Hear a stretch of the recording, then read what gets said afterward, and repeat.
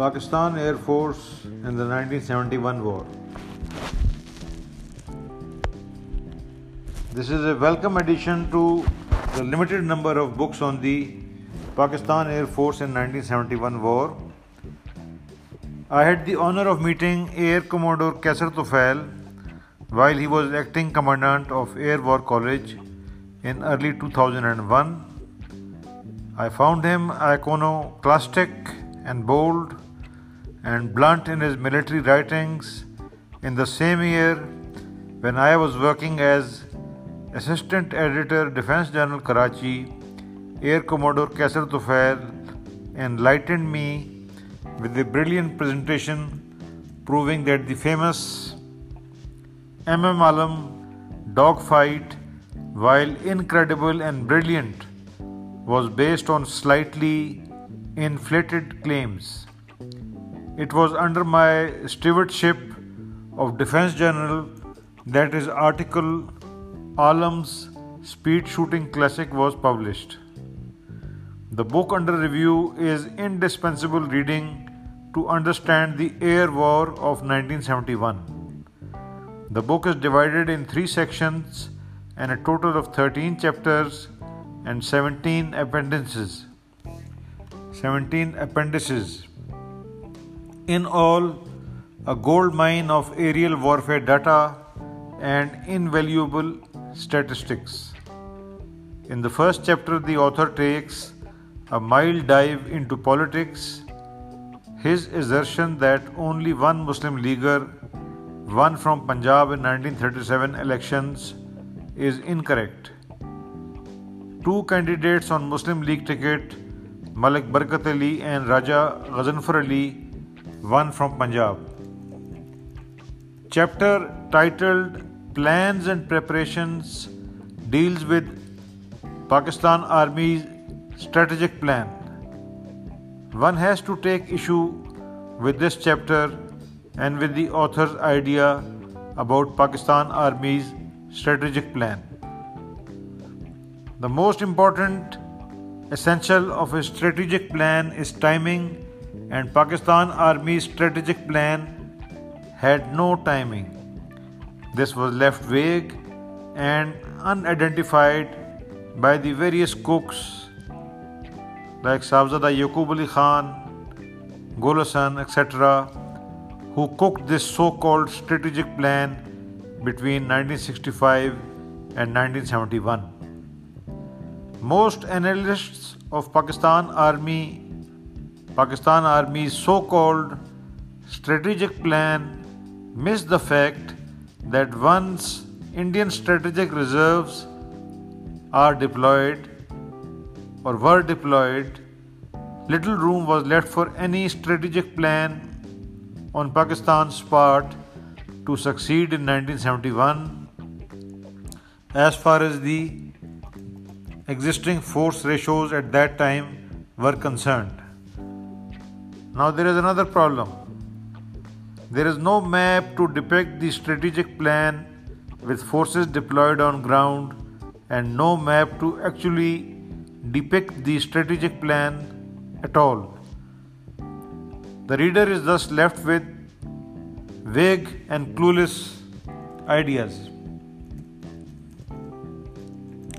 The central point that all Pakistani analysts of the so-called Pakistani strategic plan of 1971 miss is that once Indian Army was mobilized, Pakistan's strategic plan had little chance of even a marginal success.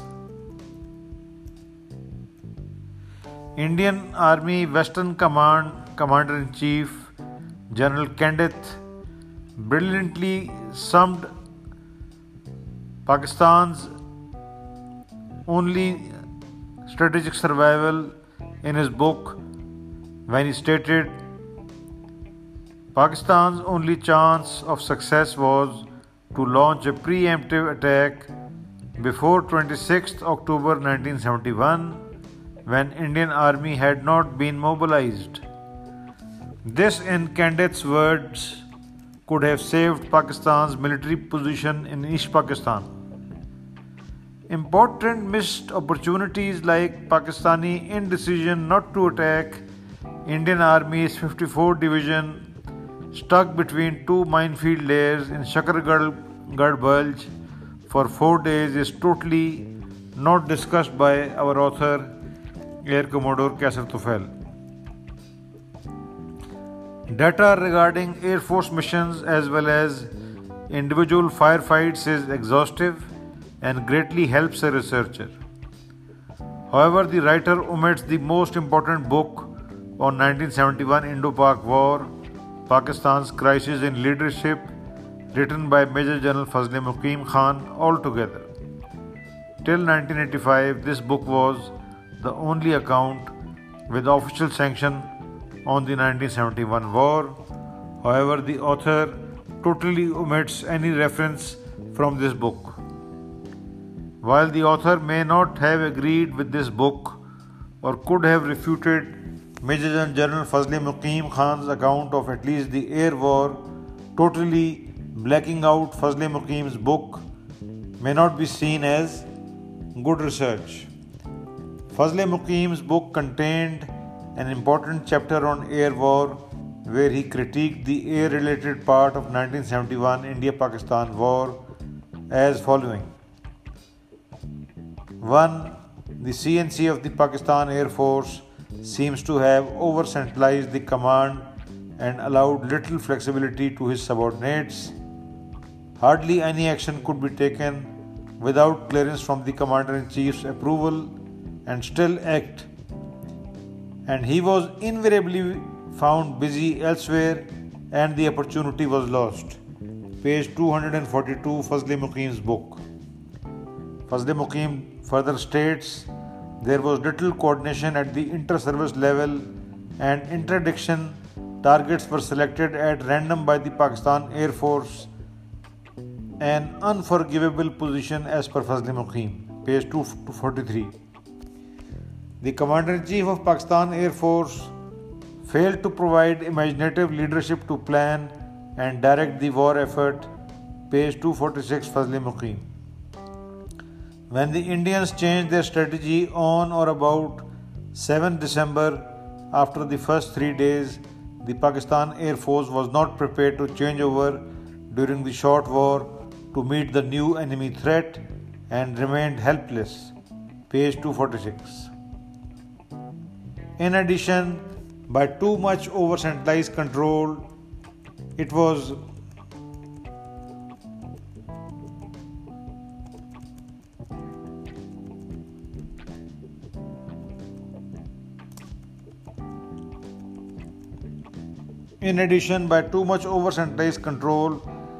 kept on the leash at all the time. It operated only 50% of its wartime capability. The support of the army was plentiful, but it suffered in its effort due to lack of coordination and joint training and planning. In fact, the army was not trained enough in this sphere to get the maximum out of the Air Force effort. Page 246. Now the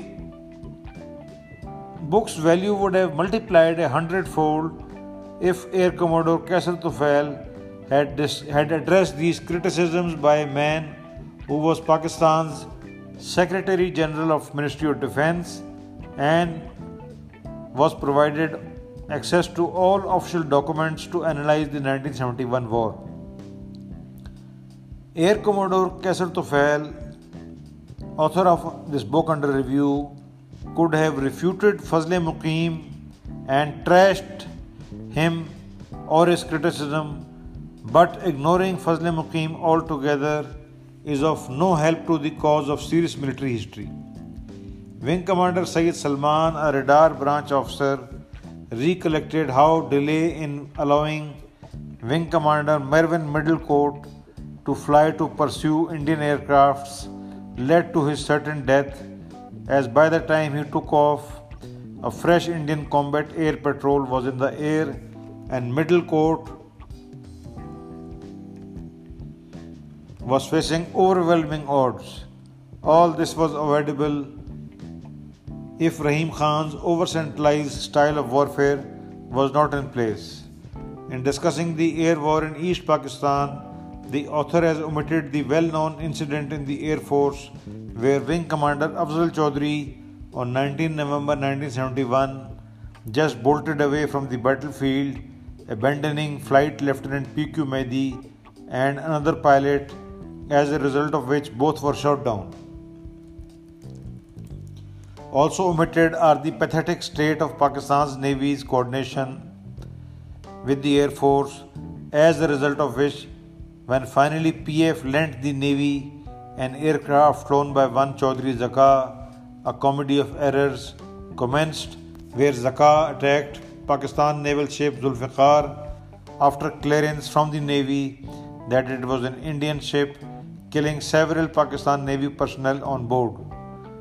The last pathetic saga in this incident was a Naval Education Branch officer who was scapegoated and disciplinary action taken against him. He was penalized by the badly led Navy as a scapegoat in this incident.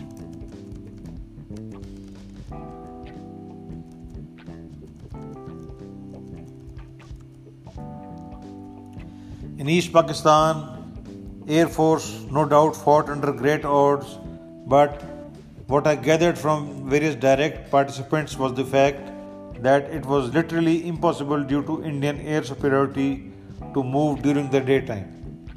The bottom line remains that Pakistan lost the 1971 war because of deep political contradictions that handicapped it from 1916, when the deepest and the unkindest cut on Bengali Muslims was delivered at Lucknow by the Muslim League, where the majority of the Bengali Muslims was reduced from 52 to 40%. Further defeat in 1971, and because failure occurred not because of air power but simple strategic incompetence of Pakistan Army's higher commanders.